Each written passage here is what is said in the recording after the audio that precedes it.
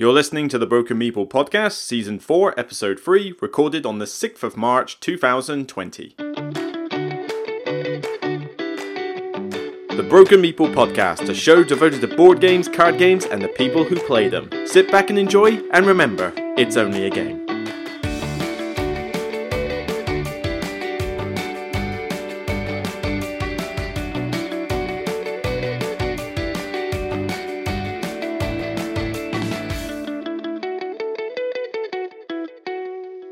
Hello everyone, welcome to episode 3 of the Broken Meeple Podcast. I have 99.9% recovered from the tonsillitis problem I had back in February. That's why there wasn't an episode back then.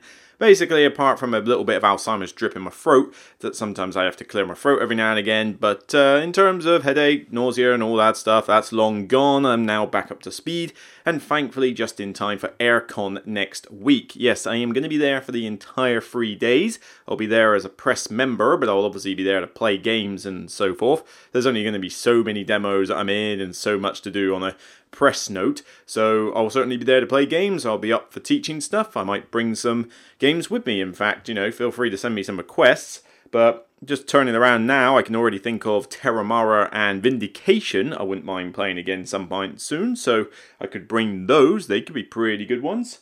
And, well, there's a lot of stuff on my shelf, so, I'm up for playing pretty much any game, really. I just want to meet people, see some bloggers that I haven't seen in a while, just meet up with you guys, and just generally play games and have fun. That's what AirCon's all about.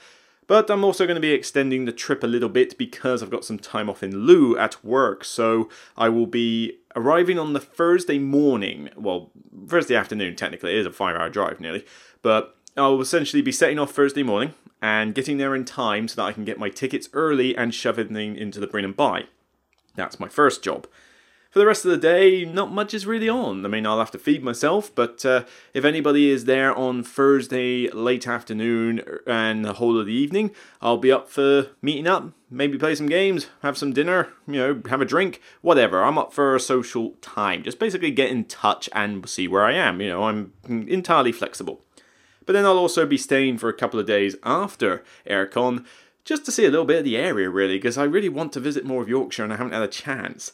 So I'd like to pop over to York, and give it a visit. I don't care what the media says. I am not afraid to go out in public because of the rotten coronavirus. So I would happily like to spend a day in York. But then I might also say, I'll spend a few hours in York, but I would like to go to the Yorkshire Dales and perhaps go on a walk, pick a hill, find the tallest peak in Yorkshire Dales or something and walk up that. That'd be quite cool. I do like a decent hike. So yeah, I'll return on the Tuesday instead and then back to work. So yeah, I'm kind of looking forward to having a bit of a break, considering January and February was somewhat busy. And of course, there's more holidays on the way. I've got the Shake, Battle and Roll convention, or what used to be called StabCon South, later this month. I've got 2 weeks off in April to do Diddly Squat. And then obviously we've got the Expo in May. And it's made even better this year because one of my huge clients I had to deal with at work, I no longer have to deal with anymore. They've now given it to someone else, so I handle one big client, they handle the other.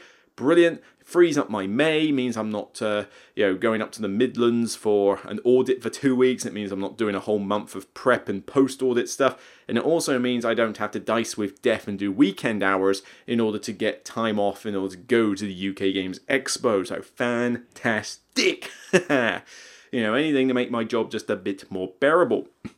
So while I'm at AirCon, just get in touch. I'm looking forward to it, and I'll hopefully see some of you guys there. If this is your first time to AirCon, then, just go on, have fun, and invite yourself into games. People are friendly, people are willing to teach games, people are willing to invite others into games. The library's got some good stuff in there. There'll be some group activities. Just generally mingle and have fun. That's the best tip I can advise for you, although I don't expect to be eating healthy while you're at the convention. So if you're like me and a bit of a health freak, you might have to pop off a little bit at lunchtime or dinner time in order to get a healthier meal, because I guarantee you aren't going to get much in the way of healthy food out back, or certainly from the tuck shop in there. But that's a small thing. And also, don't forget to have your tea and coffee there, because they do have plenty of that, and thankfully in decaf form, because I've gone caffeine-free recently. Well, near caffeine-free. I'm allowed decaf, green tea, and black tea and coffee. As long as it's got the word decaf in front of it, I'm fine. But I mainly drink herbal teas anyway, so it's not that big a deal. But, I just figured I needed to cut the caffeine down at work. And it does mean that I've struggled to get my energy levels back up because obviously I was fueled on caffeine, and I need to whittle it out of my system. I need to go a long period without it, get my energy used to not having caffeine fueling the system, and also get to bed earlier. That would be nice. So in terms of the channel, what's coming? Well, there's not a huge amount coming because, well, it's still the barren months, although we're getting into April, so March and April things will start to pick up a bit. But I've got Alubari, a nice cup of tea on the way to get reviewed, and also something called Oriflame. I'm not sure. I know very little about this, but my contact said, oh, you want to look at this one as well? We've had it for about a year. It's pretty cool. And it's like, oh, okay, whatever. I'll give it a try. So that and Alibari is on the play pile soon. But then I've also got some stuff coming out soon. Hopefully you've checked out my recent 2 top 10s. I told you I would do them in a row, so I kept my promise on that. And I've got a lot of ideas for future top 10s that I'm running by the Patreons at the moment. I think the next couple are going to be top 10 medium weight games. And probably the next one, or maybe the one before that, will be top 10 essential games. Yes, I will actually do a top 10 essential games and try and not to infuriate too many people by determining what I consider essential. But, obviously it's subjective anyway. In terms of reviews, you've got 3 to look forward to in the near future. You have got first Coloma, the new game from Johnny Pack. You've also got The Crew, the little new game that seems to be taking a bit of buzz at the moment from Cosmos Games. Is this going to give me the same infuriating experience as The Mind, or is this going to give me something a little bit different and a bit more entertaining? We'll see. And then, of course, the big one. Oh, blimey, I've had to do reshoots on this because I wasn't satisfied with some of my explanations, because there's a lot to talk about and a lot to cover, and there is no way that this video is going to be 15 minutes. You may have to accept this one's going to be a long one because it's on Mars. Yes, I'm going to be tackling that one, and it's going to be a doozy. It's going to be a long time to edit that one, but the other 2 will probably come first because, well, they're already edited and ready to upload, so Patreons get first dibs, and then you guys will get to see them after.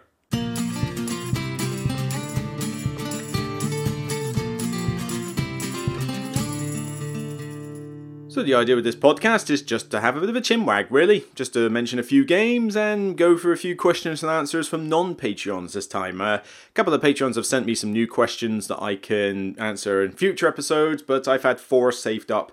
1 from a Patreon and 3 from the community that I wanted to go through later. But then first, what have I been playing? Well, I was only going to talk about 2 games, and then somebody asked me on Instagram if I could do a review for this. I know I'm not going to because I haven't got enough expansions and small stuff to do in Anthology, but I said I'd talk about it on the podcast, so consider this a bonus, and that's the Wingspan expansion, or what do they call it, European expansion. If you are a fan of Wingspan, there is no reason you haven't already gone out and bought this, because, let's face it, why wouldn't you if you enjoyed the game? But what it basically does is it adds more of the same. It doesn't really change the game up anyway. It just adds a lot more birds, all from Europe. So if you're a bird fanatic, I'm not, but if you know your stuff, then you'll recognize some of these. But what will also be is that there's more powers on the birds. So you've got like the standard powers, you've got the brown powers and that, but you've also got now blue powers. And these are pretty cool because the idea of these work is that blue powers trigger at the end of every round. And there's some cool stuff that you can do with these. I mean, I've had birds that, give you food and basic, cards at the end of every round. I've had ones that lay eggs based on what other players have done, so there's a bit more interaction. There was one bird I used quite well in the last one, which was if you binned 3 cards underneath it, then you obviously had 3 points from doing that, but it also allowed you to draw a card for each one. So basically, as long as you had 3 cards spare at the end of every round, you got 3 points from this bird. There's some really cool stuff in there. But the main reason this, and what do? They add a bit more interaction in the game with other players, which is great. We need a little bit more of that. But the rules are not complicated with these birds. I mean, you throw them in, mix them up, and you will barely notice the difference in terms of complexity. But what is the biggest benefit here? Twofold. Firstly, you get more bonus cards, and there's some really interesting bonus cards in there, a bit more interesting than the previous one. But the real big one, and this is probably worth the cost of the expansion alone, the objective tiles. Those things at the end of every round that you fight over in order to get points? In the previous one, they were pretty much egg-centric, weren't they? And they kind of got a little bit dull after a while. Now you got a lot more, and they are much more varied. I mean, they will cover all sorts of different aspects that don't have just to do with having an egg on a certain type of bird. So now people are starting to do things other than just lay eggs all the time, and it's allowing for like some different strategies to come out, but it's also just allowing for a bit more variety in what people are playing bird-wise. So, aside from that, there's not a lot to talk about, other than the fact that Jamie Stonemaier really should pay more attention to how people are going to store his game. I know he's basically come out and said he doesn't care, but seriously, he should have. Because you get a tray for these cards which can't fit in the original box, and can't fit all the cards that you've got. So, you have no way to store the expansion other than to basically ditch one of the trays, and then bag up some of the cards, which I've done. You know, some fit in the original tray and some I've bagged up, and put the pieces in that box. That's it. You literally have to ditch the expansion box and go from there, because there's not much point keeping the expansion box. God knows what's going to happen when they do the Oriental one, or whatever is coming next. You know, those birds. I don't know. I'm going to fit it all in the box, and I'm going to have some random expansion box. Bit annoying. Yeah, really annoying. I can't wait for them to sort of go, oh yeah, we're going to do a collector's box of Wingspan. Give me money. You know it's going to happen. But yeah, if you like the game Wingspan, no reason you shouldn't pick up the expansion. It's solid.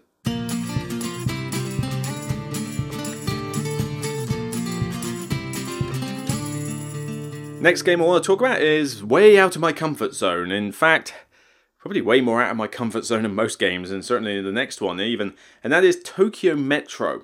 This game was a weird one, to say the least. I mean, my friend brought it out and was saying this is you're connecting up stations, and you're letting trains go by, and you're buying shares in order to get the most money. And I thought, oh god, this is another one of those 18xx rubbish games again. But I was running out of ideas as to who to play games with at the club night. I felt sorry for him and my other friend that there was only two of them, and I thought, oh, they're not going to play the game that they really want to play if there's only two of them. So me and someone else sort of went, Come on, show me. You know, I'm up for new stuff. You know, show me this game. So he gets this game out, and it basically comes on a cloth mat. There seems to be one of these things about this, you know, some of these games where they're done on cloth mats now. And it's, okay, what, to make your game machine washable? I don't know. I mean, they look okay, but what's wrong with a board? You know, a decent board. But either way, lays out this cloth mat, bunch of cards, bunch of really sort of basic abstracted artwork cards with spaces on them. I mean, this is not a game to be a looker, that's certain. I mean, the most nice looking thing on there is probably the cloth mat itself with the Tokyo Metro system coloured lines on it and some pillars for the trains. That's about it. Everything else kind of looks a bit bland, really. But what do you expect? It's a train game with shares in it. But this is not a game where you are doing the 18xxing of buying companies and watching them go bust and watching them go up and down, up and down, up and down. Now, this one's a bit more simplified. Simplified from that, but I would call this kind of like a complex airlines Europe. You're getting shares, but it's mainly just so that you have a split of what it's worth at the end of the game. In terms of the value of the company, that will always go up, because it's based on, you know, the train going past the stations, and depending who owns the station, the company gets certain worth, etc. So the value never goes down. But at the end of the game, if someone has speculated on your train, then the value, they'll get some money before you get the value, and it can be an annoying way of having your train line crippled. But I'm kind of on the fence on that one. But like I say, I played it. I had a squeaked out a win by about 500 quid over my rival. And I must admit, I didn't expect the standings to be like that, because I thought I was going to come last, or third at best. So to actually win it shows that I have a lot to learn on this game. But I thought I was going to hate this game when I walked into it. My expectations were low. I actually came away liking it.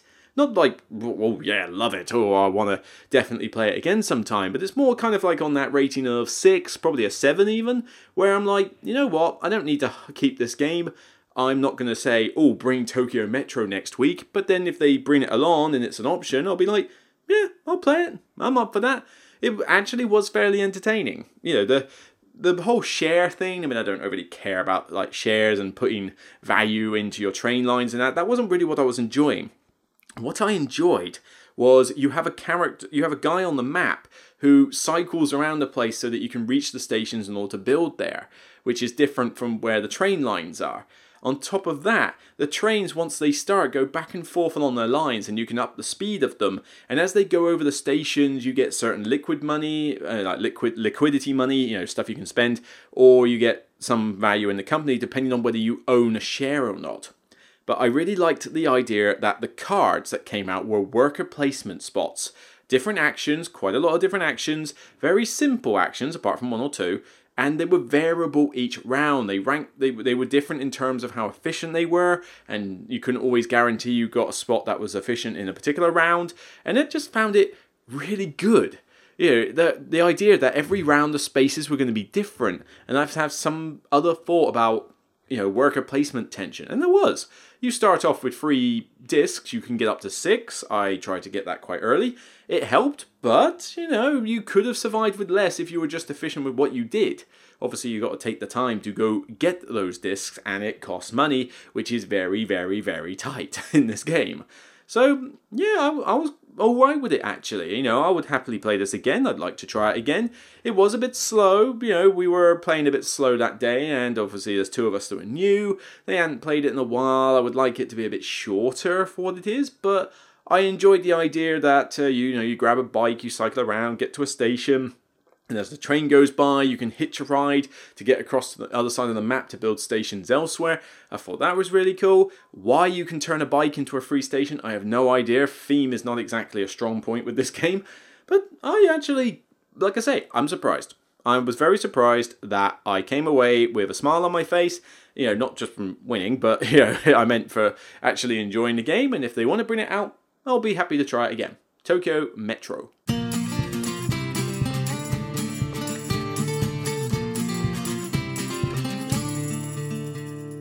And finally, I want to talk about a lighter game, which I may review, we'll see. I would like to do more top 10s if I'm running out of stuff to do, but, maybe I'll do a review on this one, and that's Ishtar.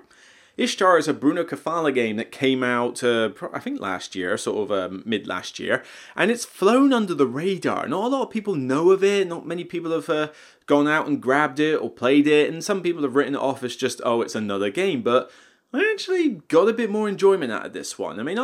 At the moment, I'm thinking it's kind of on a 7-8 level. It's a decent game. It is Bruno Cathala after all. It is his shtick to make good, fun games. But Ishtar is essentially pretty much an abstract game where you are building these gardens on a map, on a desert landscape, something like Takenoko style in a sense, putting tiles down. And what you're doing with these tiles is that you're trying to build flower beds, and the flower beds can score your points if you control them. But they spread out from these fountains, and you've got a little rondelle system to say whether you can take a certain tile or not, so it's kind of like the polyomino thing, which I do like in games, but not like Tetris style pieces. These ones are a bit more weirdly shaped. It's more like sets of 3, so triangle or straights, that kind of thing. And they're like curved, whatever, I can't really describe it, you'd have to look at the board. But with this one, I found it quite charming. It's just a charming little game because you score points for having your guy on flower beds. You score points for controlling the most flower spaces by a fountain. The fountains score differently based on rarity. And as you put the tiles down, you get gems. You can use these to unlock skills on your board. Some of them get you points at the end of the game for various things. Some are just called bonuses. You also can use these gems to plant trees in the garden on spare spaces. And you've got these tiny little wooden tree-like pieces that don't do anything apart from just fill up the space and say there's a tree there, but obviously you can't put something on top of a tree space, but it just makes it look very nice at the end. This yellow board suddenly becomes like full of green and bits of yellow and these little green trees all over the place with a bit of desert still left over because you've got restrictions on where you can put the tiles, and by the time you get to the mid-game and later, you really start running out of room in certain places. Like, I really want to go there, but I can't because I can't connect 2 gardens to the same fountain. It gets a little bit tense with the choice of tiles. It gets a bit tense with where you're going to put stuff, and obviously people are fighting for control over fountains, but it's not a mean game. You can wrestle control away from someone, but it's not directly mean. But the game is just very simple and flows smoothly. The only time the game kind of grinds its gears a little bit is in the scoring phase, where there's quite a few things to score and you've got to count up things. Some people have written it off as kind of fiddly. The girls at the game shelf did that, and And I thought, it's not that fiddly. I mean, you got to count up a few things, and you could maybe trust people to count up their own flower beds. But yeah, I would admit, if you're going to say that any part of this game is a bit more fiddly than others, it's the scoring, but we are not talking like Walking in Provence type fiddly scoring. We're just talking adding up a few flower beds, checking the fountains, and seeing what skills you got. It takes a little bit of time, but not too much time. But the game was just very nice, very pleasant, almost kind of zen-like in a sense, not quite as zen-like as Tokaido, Takenoko and all that lot, but I just found it pleasant. It was nice, it was simple, it took me barely any time to explain the game, the rules are dead simple. Once you know the restrictions for placing tiles, you are pretty much there. The skill iconography is easy, I mean, you could figure out some of it already. Failing that, you've got a reference aid. It's just well produced, it's by Yellow Games, so you know that they do good looking production, and I found it nice. I suppose I can't call it a great game, but I'm not going to call it meh either. I think this is a good, abstract, family weight game, and I think we need more of these. I'm getting sick and tired of everybody going on about only the heavy stuff. Light games are good fun, and I enjoyed this. If there is any main flaw I have with the game, it's mainly that it's one of those games where, you remember my list I did recently about multiplayer games that are best with 2? I'm not necessarily saying this one's best with 2, but as you go through the number of players, the chaos factor ramps up a little bit because you don't know where the rondelle piece is going to end up by the time it gets to your turn, so you're kind of unable to really plan your turn out until you know what tile you're going to take. So this could have maybe fit on my best multiplayer games with 2 players list in order to say, well, it's good with 3, it's okay with 4, but probably best at 2, and I would not be surprised if that turns out to be the case after more plays. But I want to try again with 2 players and sometimes with 3 players. Maybe I'll do a review of this, I don't know. You'll have to let me know if you want a review of Ishtar, because I need to be obviously mindful of how many views it's likely to get by now. I mean, the last few videos I've done says it all. Wavelength's barely had like 600 views. The one before that, what was the one before Wavelength? Awkward Guess, I think that's only just got to 1100, and that's after a while. But the 2 top 10s I've done, one's already past 7,000, the other one's already past 3,500. I mean, it just says it all, really. The top 10s get the views. I mean, imagine what my channel would be like if it was nothing but top 10s, like Watch Mojo. I have to admit, not something I'm planning to do. I got to do reviews, but it certainly does mean that doing reviews and top 10s is pretty much the way this channel, I think, it's got to go at this rate, because I just can't fit in any other content that's likely to keep the channel running. But you enjoy the top 10 lists, so I'll continue to do them. They're just a bit of a mammoth to edit, but maybe I'll find some ways to shorten the editing time, maybe cut out 1 or 2 graphical features and that. But we'll see. We'll see what happens in the future. So that was a slight tangent there, but Ishtar. Pretty nice, charming, abstract game from Yellow, family weight. Check it out.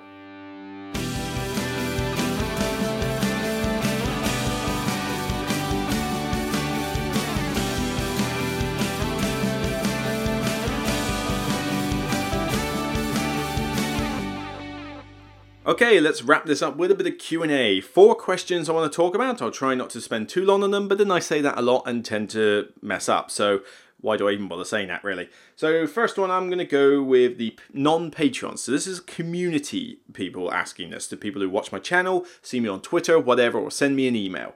And this is 8-Bit Meeple, who has said, which future board game app release are you looking most forward to, given that you like this so much? Yes, I have to admit, I do like these board game apps when they're integrated into games.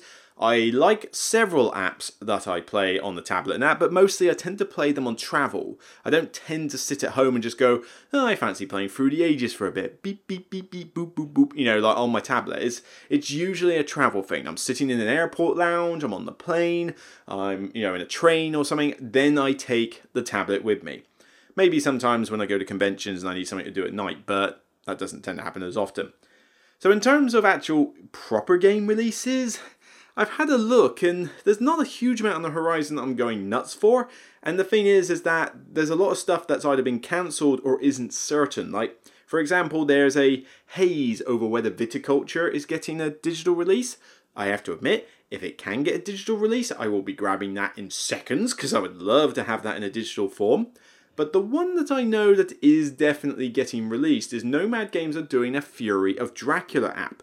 And that would probably be the one I'd say I'm looking most forward to, because I sold my copy of Fury. I think I did. I think I sold my copy of Fury of Dracula, but I have to double check. But it was just too hard to get it to the table. It would take forever to explain the rules, and then you've got like a 2 to 3 hour game playing it. I've got Spectre Ops and Escape for the Aliens Out of Space. They do a better job, really, so I just had to get rid of it. So to have it on an app where AI or online players could play it, and you could maybe do like a play by turn or whatever, stuff like that. I'm intrigued to see where this app could go. I think this is a board game that could really benefit from a solid app integration, as long as the AI is considered to be half intelligent and that you haven't got to sit on the app for like 3 hours to play it online with other people. So yeah, kind of looking forward to this one. Nomad Games have done pretty good in the past. I think they did a Mystic Vale as well, and look how well that's turned out. So yeah, I'm keen on this. Fury of Dracula. Okay, Mr. Timothy Ball says, you like Predaporter despite thinking it will be just like work. So how does this differ from real life, and what advice do you have for other people with similar worries? Okay, so when I say that games feel a bit like work, I'm typically talking like the 18XX, the really heavy economic Euros, where they feel like I'm more doing a job than I am actual having fun in a game. And sometimes when I say feel like work, I'm more talking about the fact that I am a tax accountant. So stuff like shares and dividends and money and managing your money and stuff like that, this is what I'm more involved with as a day job. Not so much shares, but tax, and things like that. I'm an accountant, so this kind of stuff in a board game is just reminding me a bit too much of work, and I tend not to go mad for it. The other problem I have is that the themes never usually help, because you're saying this is a heavy economic game about selling oil. Yay! Who cares? It's not even an interesting subject, and you're giving me something that feels like I should be getting a check at the end of this as my paycheck. So, in terms of why Predaporter was a special case, I think a lot of that has to do with how different the theme was. Predaporter is about fashion, running a fashion company.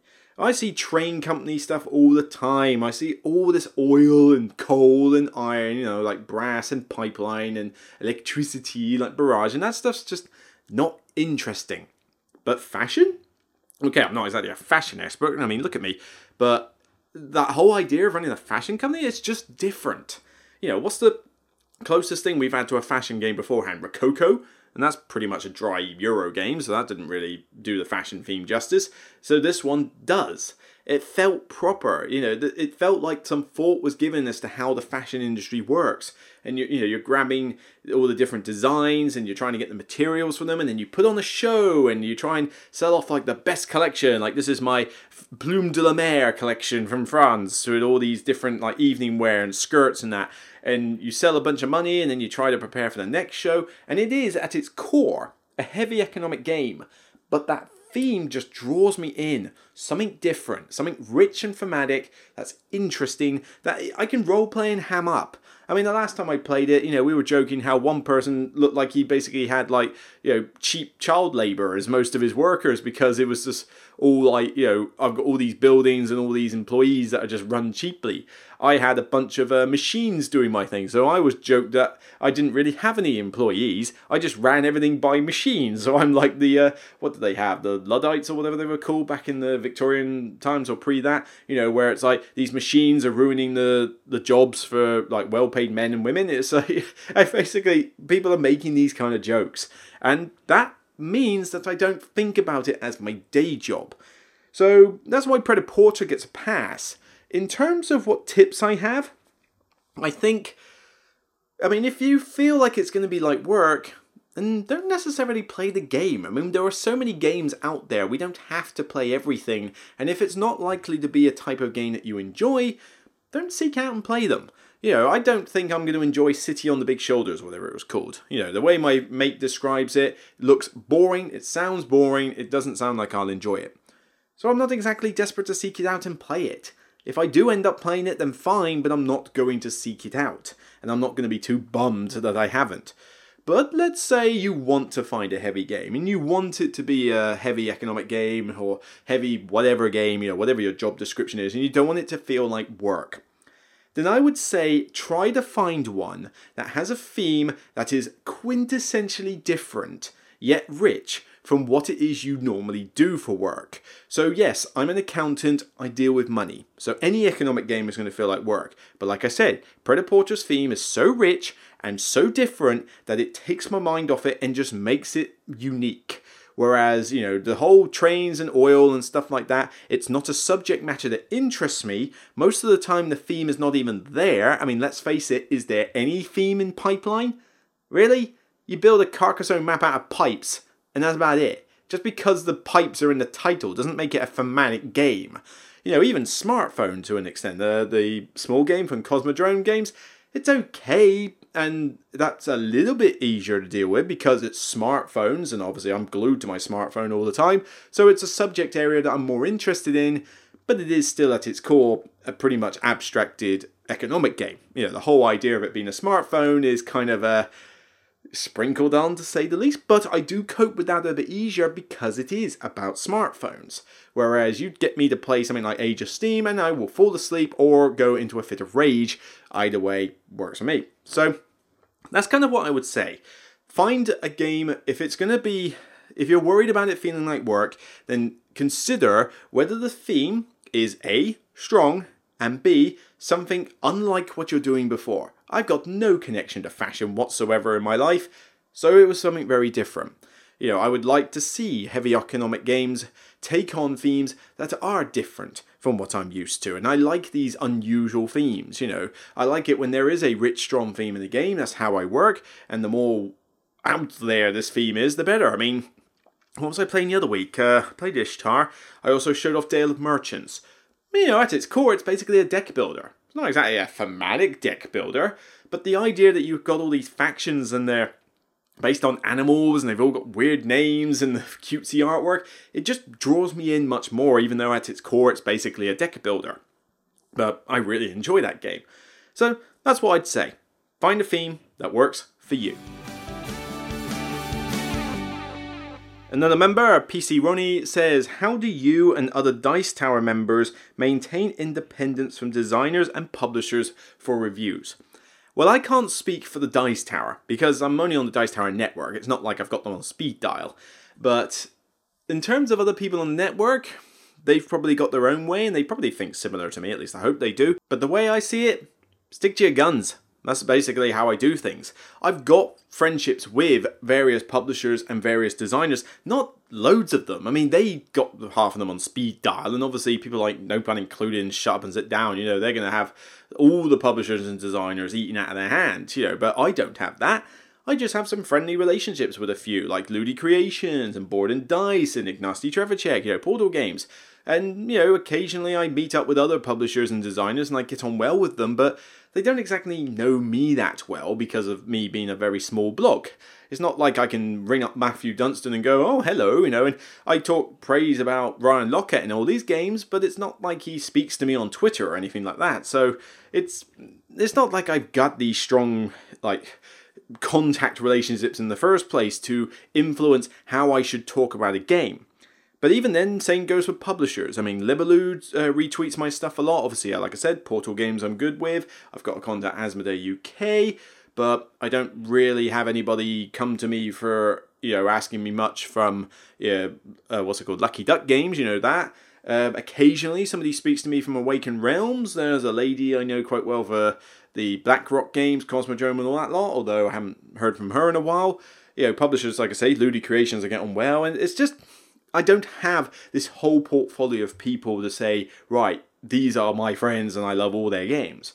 So I don't, with that in mind, I'm also one that said, as I started this channel, this is my opinion, this is how I'm going to tell it, and I'm going to tell it how it is. I do not want to be like the video game industry, where you can just tell that the reviews that most people do in the video game industry are so heavily influenced and biased, it's unbelievable. This is why I really like Angry Joe and his reviews, because I know that he is not influenced by anything. He will tell it how it is, and that's how I love it. That's what I want my reviewers to be. In the board game world, I have some high up reviewers that I watch regularly.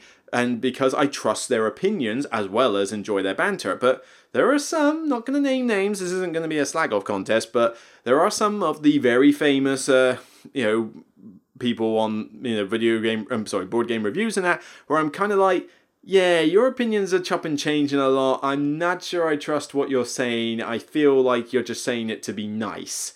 Whereas me, I don't. I take that risk, and certainly I'd say it blew up in my face once. I don't really regret it because A, I was talking about a game that was rubbish, 12 Realms. Secondly, it was pretty much the guy at Mage Company who decided to completely explode and go nuts on me for doing a bad review of it. And thirdly, Mage Company doesn't exist anymore, so I wonder why. Yeah, so it not exactly bugged me on that one. But if I don't like a game or if I feel there's flaws, I will tell it how it is. So how do I maintain independence? I just stick to what I do. And if somebody has a problem, if I do a negative review, or if I come up with some negative points about a game and somebody says if one of them did come out and say, right, you don't know what you're talking about, this is rubbish, you shouldn't even be doing this sort of thing, then I won't be friends with them. Or I won't stay in contact with them. And that's it. It's just the way it will be. At the end of the day, I'm going to tell it how it is, and if somebody cannot take criticism, they shouldn't be doing what they do. Same goes with publishers, same goes for the designers especially.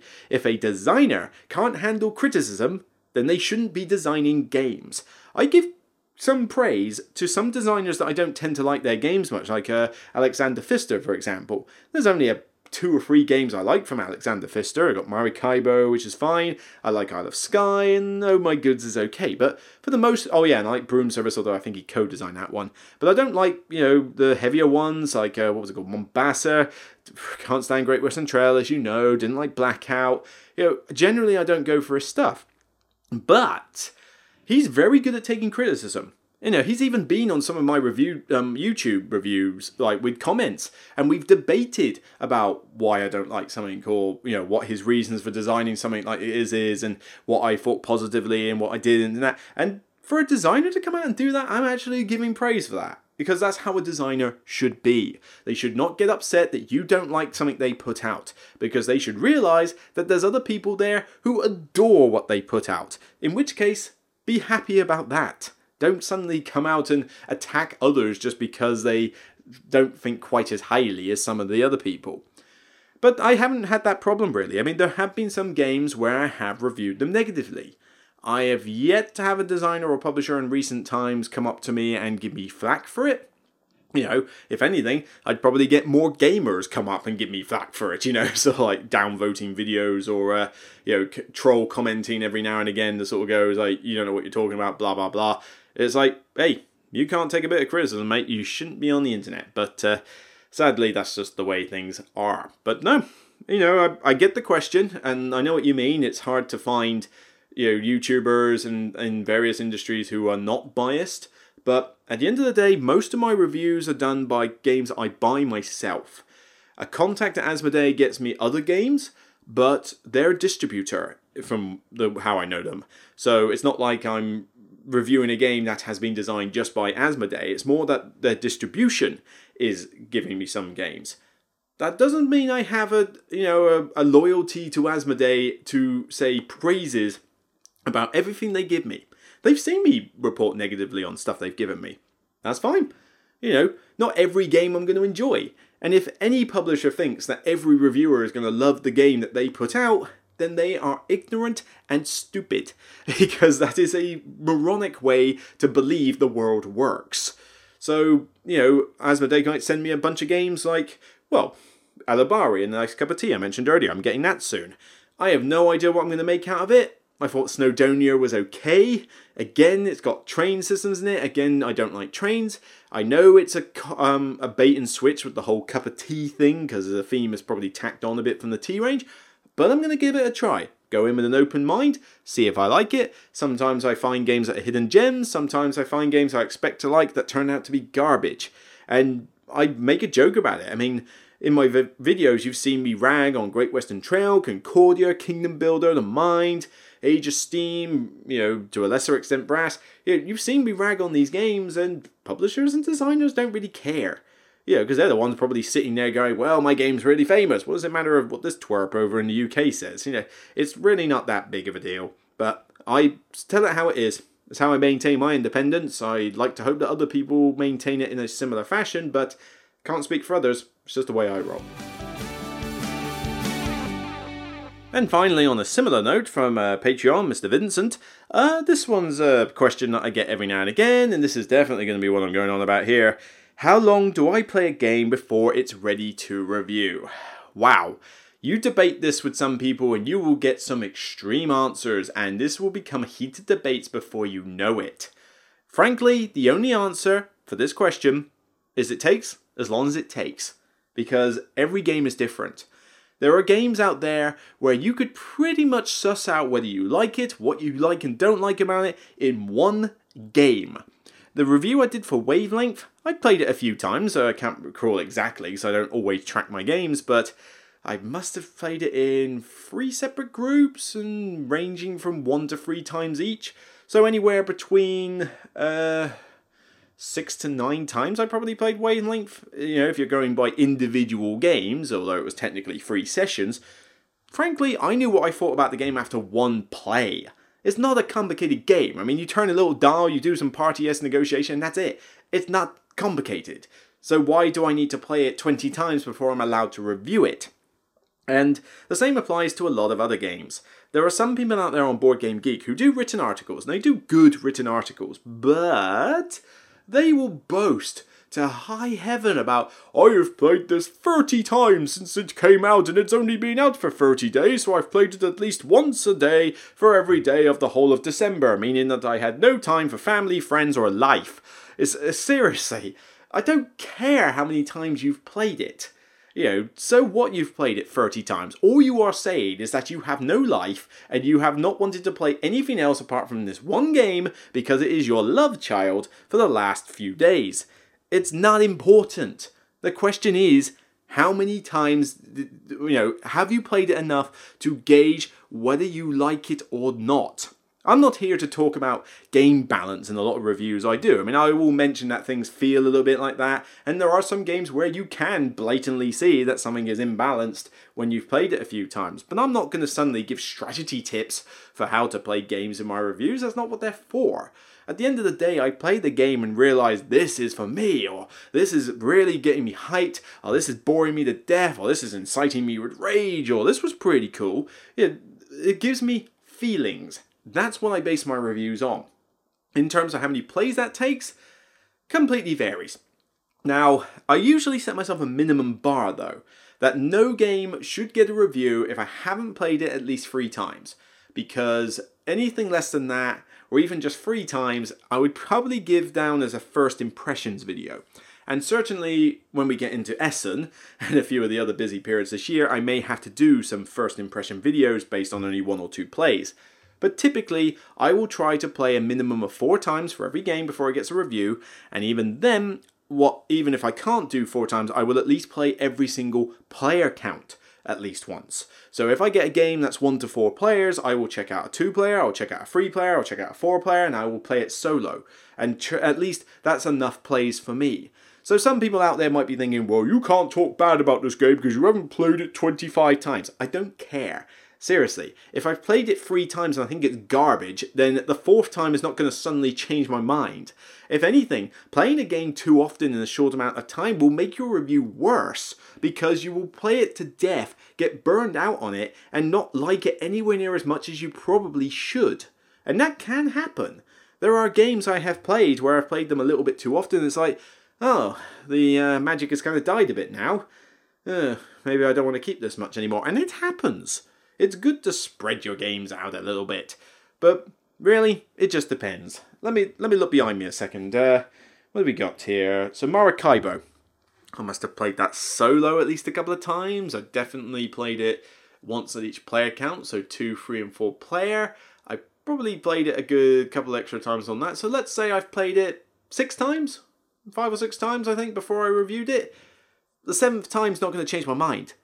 Now, granted, I needed more than 2 to 3 times to give a decent review of it, but I could have reviewed it after my 4th game. I didn't even need to do the 5th, 6th or 7th game of it. I could have happily said what I needed to say after my 4th, because the feelings aren't going to dramatically change, apart from just going, I've played it to death now, I don't need to play it anymore. No, get in while it's fresh-ish in your mind, just not the first game you've ever played of it. That's more for this podcast, for example. So looking back on Trismegistus, that was a little bit harder. That one I think I played that one 4 times. I played that one once at each player count, and that was kind of all I could do. I mean, sometimes it also depends on the game itself, because, it's a lot easier for me to, well, let's say, the 3 games I mentioned earlier, The Crew, Coloma, and On Mars. The Crew, I pretty much could review that after the first game I played of it, and frankly, I could also play all I need to play of it in an hour. The game is that short. It's simple. I don't need to spend days on it to get a review of The Crew out. Coloma is a more medium weight game and therefore requires a little bit more effort, but then again, you can get a few plays of it. There's only so much in there to say, this is complex and, interactive and that. It's like, no, these mechanics function as they do. This is how it plays out. Let's try the different player counts and we're good. But then On Mars, on the other hand, is probably going to be less than that, because I can play it solo, but even that takes a long time. And it's a game that is got such a high barrier to entry. I'll mention this in the review, but because it's so heavy, so long, so complicated, it's not one that you want to teach to new players very often, so you need to try and get the same people available to play it. Not always easy, unless you're lucky enough that the only people you ever play games with are your 3 friends down the street. And, that one may have to be just 3 plays and then it gets reviewed. Although in this case I have played it at least 4 times, but it was touch and go, and the only reason it is that many times is because it's been delayed since late Feb because of the tonsillitis. I was actually planning to review it back then. So, but a game like that is so heavy that if you play The Crew once, you've played about 10 minutes of a game. So you generally will play it about 10 times. You get 10 times 10 minutes, so 100 minutes, hour and a half. I can play 3 games of On Mars, and that's giving me a good 10 plus hours of experience with the game. I don't need to say whether I won the game or not. I don't need to say whether something feels imbalanced or not in it. But after 10 hours of being involved with a game, if you cannot come up with a decent opinion of whether the game works for you or not in 10 hours, then there is something wrong with you. Because you should be able to gauge that kind of thing in the first game, let alone the 4th, 5th, 10th, 20th, whatever. It's just not worth it. Bearing in mind I have a day job and somewhat of a little life on the side, other than board games and the blog, but I don't have the time to play every single game I review 20 times. I have to do what I can with what I have. And no, that's not means I'm going to put a play counter on every review to say, this is how many times I've played it, because it's just irrelevant information. I've played, what was it? I think I've lost track of how many times I've played Terramara. I still love it now. And in the first 2 free games I played of it, I still love it. I think it's a fantastic Euro game. My opinion is not going to drastically change right now, and certainly it did not really change that much in the first, second, or third play of it, because I enjoyed it. I knew what I liked about it. I knew what I didn't like about it, if there was any flaws. Same goes with games I don't like. I know why I don't like Great Western Trail. It doesn't matter if I play it once, 5 times. I think I've played it 5 or 6 times in my life. Obviously I didn't want to play it ever since. But, 5 times, 10 times, 20 times, doesn't matter. I will comment that, there's only so many paths to victory, and because that's what it feels like. No, I am not going to play it another 20 times to say, there's this little intricacy here that means there's maybe another couple of paths to victory in that. Not going to matter. I still think the game's boring. I still think the game's too long. I still think that buildings are imbalanced as all get out, and I still don't get why you are deck building with ninja cows. It does not matter. And discs are annoying. So it doesn't matter if I play it 20 more times, I'm still not going to like the game. So what does it matter? A little bit of a rant, but that's kind of the way it is. Sorry that question dragged on a bit long, but I get this, it infuriates me a little bit, not because I was asked this question, this is a good question, but I see this like mentioned by people on articles all the time, like, oh, you haven't played it enough, therefore you just don't understand. It's like, yeah, like you're the expert on it. You know, none of us are experts, we're just people giving our opinions. If you can't handle that, then go away. But it's, this comes up so often, people hype on it too much. Really, bottom line, as many times as it takes.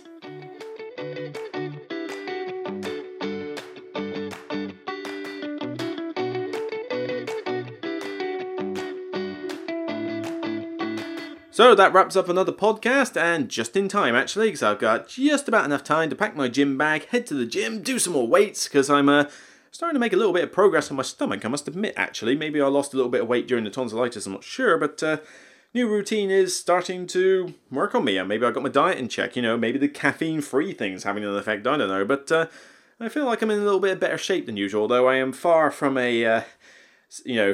miles away from a flat stomach, and being a tower of attraction to women. Yeah, it's not really happening anyway, so look at me.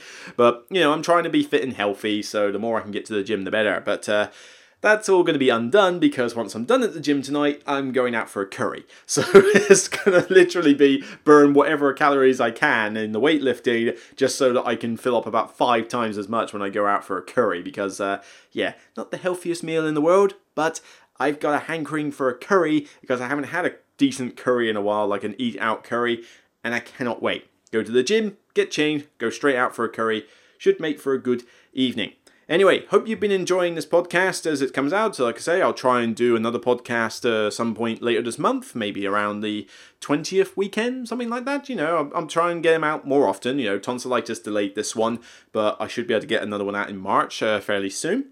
And obviously keep sending in your questions. I love answering them for the Q&A. I know people have enjoyed listening to them, me going on rants and big tangents. So by all means, send me the questions, whether you're a Patreon or not, I will answer them. It's just Patreons get first dibs as to the order. So, the only reason I was doing community ones today is because I didn't have any other Patreon ones, apart from the one I mentioned with Vincent. But I now have a bunch of Patreon questions, so I will try to answer a chunk of those in the next episode. But by all means, keep sending me what you've got. In terms of the rest of the channel, hope you've enjoyed the top 10s, hope you've enjoyed the reviews.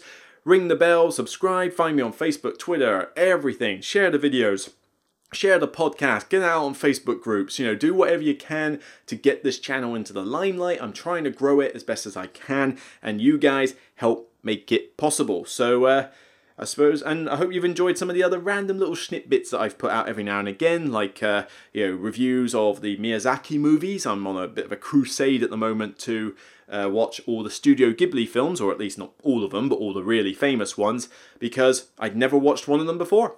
Yeah, I know. Sorry, guys.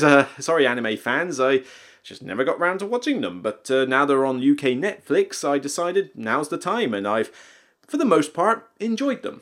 I wasn't a fan of Totoro, but probably not the film for me, but really liked Castle in the Sky, really liked Nausicaa Valley of the Wind. I've enjoyed Porco Rosso, I've enjoyed Kiki's Delivery Service. What was it called? Tales of Tinter or something? Or Tale from Earthsea or something like that. That was alright, but it had a really rubbish ending. And what am I watching next? I've watched Nausicaa. Oh yeah, I'm going to watch Spirited Away next. Maybe I'll watch it tonight, probably tomorrow. But yeah, I'm looking. People have been telling me if you don't watch Spirited Away, then you don't exist. Because they demand that I have to watch that. And they want me to watch it in the Japanese edit as well. Do I have to? I'm one of these people that's a fan of the English dubs, and the English dubs have been brilliant apart from Neighbor Totoro, but, I like the English dubs of these, but apparently the story falters a little bit if you don't watch the Japanese version, so I'm going to listen to my friends. They are the experts, not me. I'm going to take their word for it. So, hope you've enjoyed my little write-ups on those as well. Stuff for the channel in the future. I am looking to see if I can do some stuff on my mobile phone. I'm even upgrading it with the Samsung program to the S20 Plus at some point soon.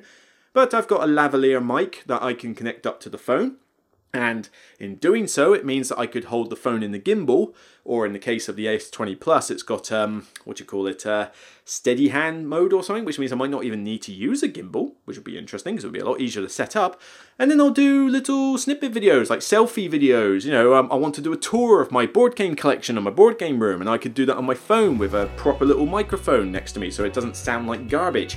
and I just want to do impromptu stuff like that. So yeah, that sort of stuff that would be directly uploaded to YouTube without any like editing software, without any like thumbnails and stuff.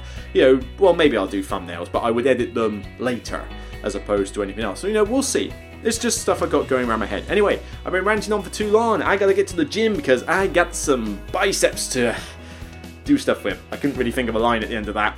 I'm tired. I better get going. So, thanks for listening. I'll see you on the next Broken Meeple podcast. And remember, as always, it's only a game. Thank you for listening. Love you guys. Check you soon.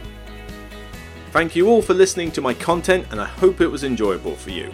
If you want to catch me at other sources, then there's plenty to choose from. Facebook, Twitter, Instagram, and YouTube. You can find me at all of these places. Just search for The Broken Meeple on Facebook and you will find me. Same for Instagram. On Twitter, you can catch me at The Broken Meeple.